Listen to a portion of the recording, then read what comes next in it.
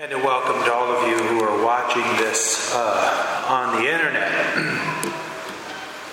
This gospel here, it begins with these words, when the angels went away from them to heaven. All right, so what's happened is Jesus has been born to Mary and Joseph, and he's in the stable in the manger in a cave. If you ever get to go to Bethlehem, it's a phenomenal experience.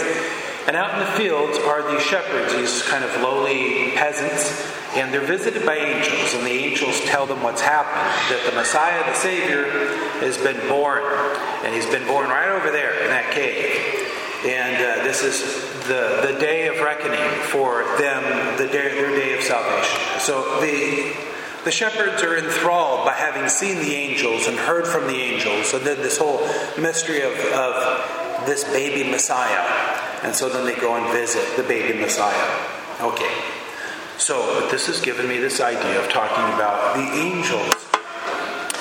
Angels are something that we all have. We all have a guardian angel. We're assigned a guardian angel, at least at the moment we were born, if not even in the womb, assigned a guardian angel from God. So a brief little background about angels. Angels are messengers, mostly, at least the kind of angels that deal with us are messengers. That's literally where the root from their name, angels, comes from back in Hebrew, meaning messengers of God. And then they're divided into 9 choirs we hear in the scriptures, and I'll talk about those very briefly. And the angels have a vested interest in getting us to heaven. All right, because they love God and God loves us, and He assigns the angels to help us. Okay, so for that reason and that reason alone, the angels are excited to help us. But the other is this: the tradition holds that when Lucifer rebelled against God and took a third of the angels with him, that the end of the world wouldn't come, or the second coming of Christ wouldn't come, until the third of the angels that were missing from heaven had been replaced by people. So if there's 7.4 billion people on earth now, and think of all the billions that have ever lived, or the billions that will probably live into the future, the number of angels must be enormous if the human race that's going to get to heaven, and remember not everyone does, but those who are going to fill only a third of the seats that God had created for the angels.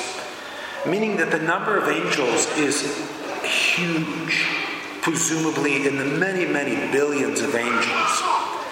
And then God did, and so this, getting back to this motivation for why our guardian angel loves us so much, heaven is incomplete until the seats or the spaces of the third of the fallen angels have been filled by people. And our angels desperately want to get each one of us there. And then finally, when it's full, heaven is what God meant for it to be. So the angels are serving us for love of God, and then they're willing themselves to love us. But also, too, they've got this other motivation to complete heaven, because it wasn't what it should have been with the fall of the angels. All right. Now, when we think of angels, we might think, too, in terms of power. And this is really the gist of my point that I'm making here tonight. Power, we just thirst for it, even if you aren't aware of it. That power is the root of all evil, sort of thing. And it goes all the way back to the angel Lucifer and his thirst for power. That whether he wanted to be equal to God or not, okay, that's one thing. But once he realized God can take on flesh, and what's worse, that the greatest of all of creations would be a woman who's not even an angel, Lucifer couldn't stand it. I got 2 kittens last summer, and so they're like young adults right now. And when I pet Scholastica, the girl, Benedict watches my hand go up and down her body, and he cannot stand it. He's like, I'm going to beat you up, girl. You're taking all the love from Dad, kind of thing. Within even animals and creatures, there's this kind of thing of power. I want what I want kind of deal. And so when we get to Christmas, it's like the exact opposite of power. So the entire, news on the internet or news on cable, on the radio or on TV and all that, really that's all about power, isn't it? The people in power doing, what are they doing? What are they doing? And then I've got my own projection of power into this whole thing. A dollar bill, if I hold it up, it just symbolizes power. It has the power to do something. The clothing that I'm wearing signifies some kind of power, in this case a chasuble, which is only worn to consecrate the Eucharist. It's really amazing. The car that you drive is some kind of a status symbol for you, where all the clothes that we wear, everything is caught up somehow in power. In power. And then comes Jesus. When Jesus comes into the world this first time, he doesn't come like he will the second time in all of his power and glory as God. Where he comes on the clouds of heavens with multitudes of angels, maybe billions, maybe he empties heaven. And it says to all the angels, follow me. And they all just rush and fly with him down to earth to proceed to judge the living and the dead. And then to burn the earth and the heavens and create a new earth and a new heavens.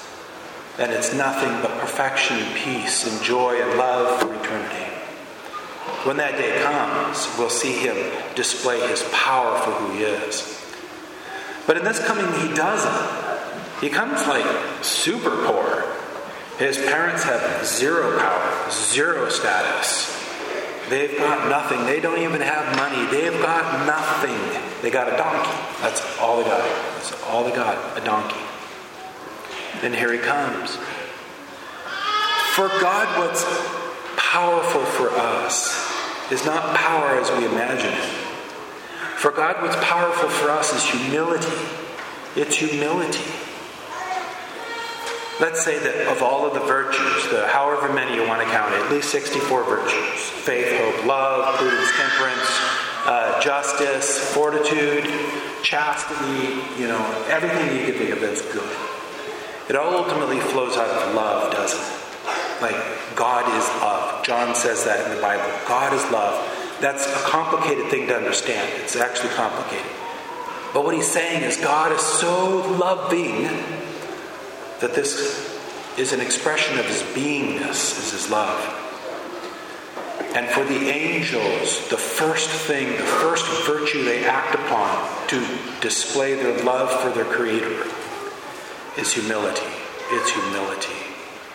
Humility is who I truly am before God. And the angels crave to be who they are, who they were created to be before the throne of God.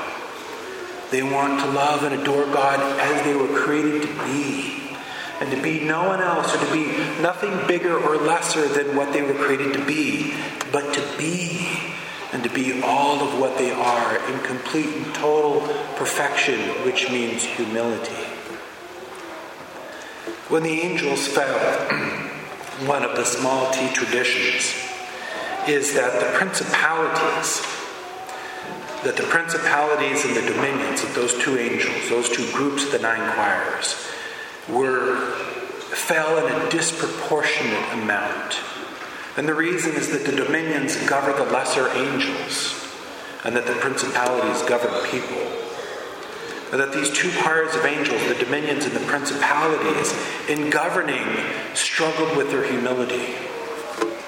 But the other ones, the seraphim, the cherubim, the throne, whose job is to worship God. That's their job, to worship God, which is a greater power for God than exercising authority over others, is to adore God.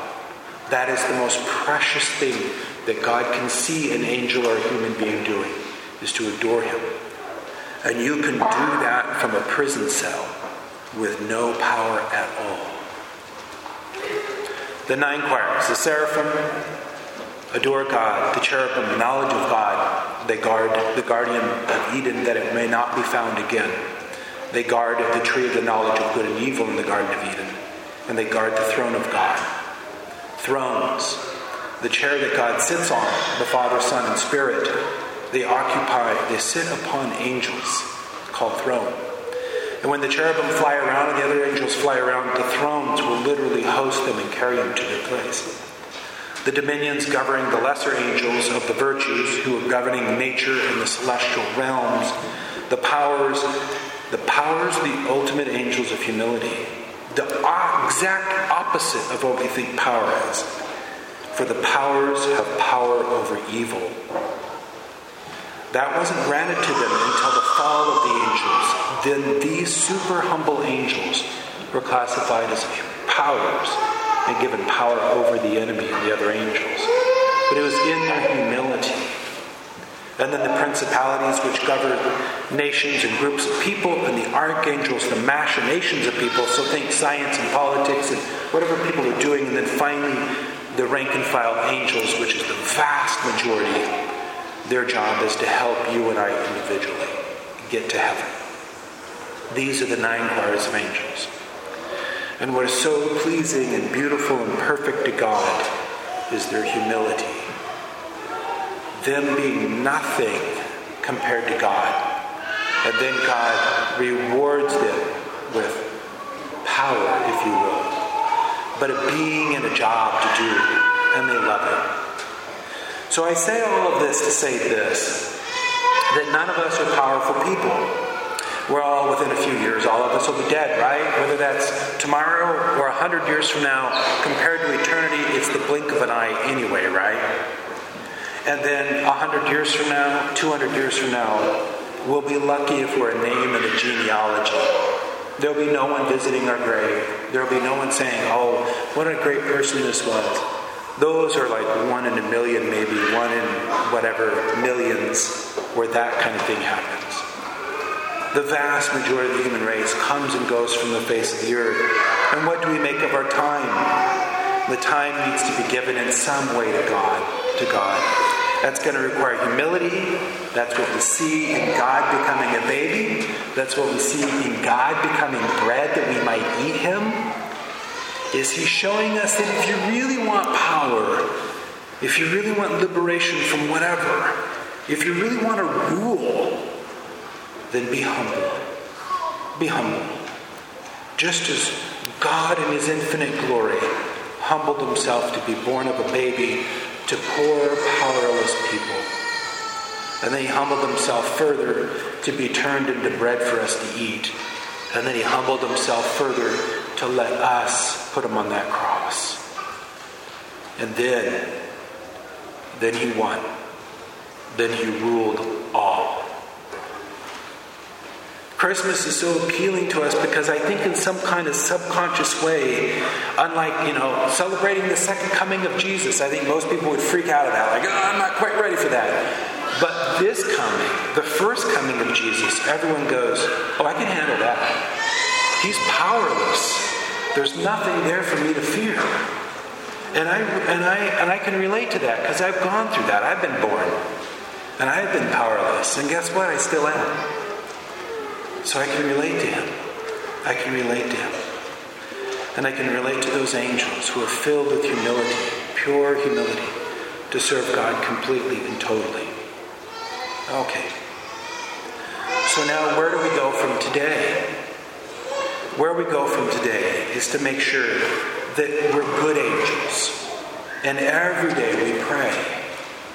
Not just when we need something and want something from God like he's our servant. He's not our servant, we're his. But that we pray every day to adore him, to contemplate him, to serve him. And that we live the Catholic faith, the one holy Catholic and apostolic faith that Jesus gave to the 12 apostles that have been passed down to us for 2,000 years. So we pray every day. And we go to Mass on Sunday. And we go to confession with some kind of frequency. And we do our best to be humble people before God. And then one day we'll get to reign as stars in the sky, in the firmament. What a beautiful thing. What a beautiful thing to hear. So going back to those shepherds in the fields, this is what they hear. What? The Messiah has come? Angels have come to me? There's hope for me? There's hope for me that I'll be able to leave this world one day and join those angels, and it's because that Messiah, who's a baby in that cave over there, is going to do that for me? I'm going to find out more about him. And I'm going to try to love him and serve him. And then one day I'll join those angels. And I'll never be out here filthy, dirty, freezing cold in these fields again. Because of that one who came. The one who created the angels, the one who created the heavens, and the one who loved me enough to come to earth for me in profound humility and to ultimately die and to bring me home to heaven. So there it is. We're all shepherds.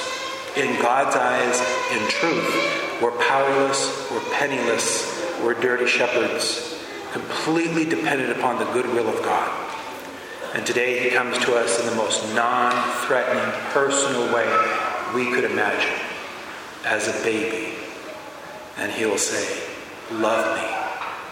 Love me today, love me every day, and love me into heaven.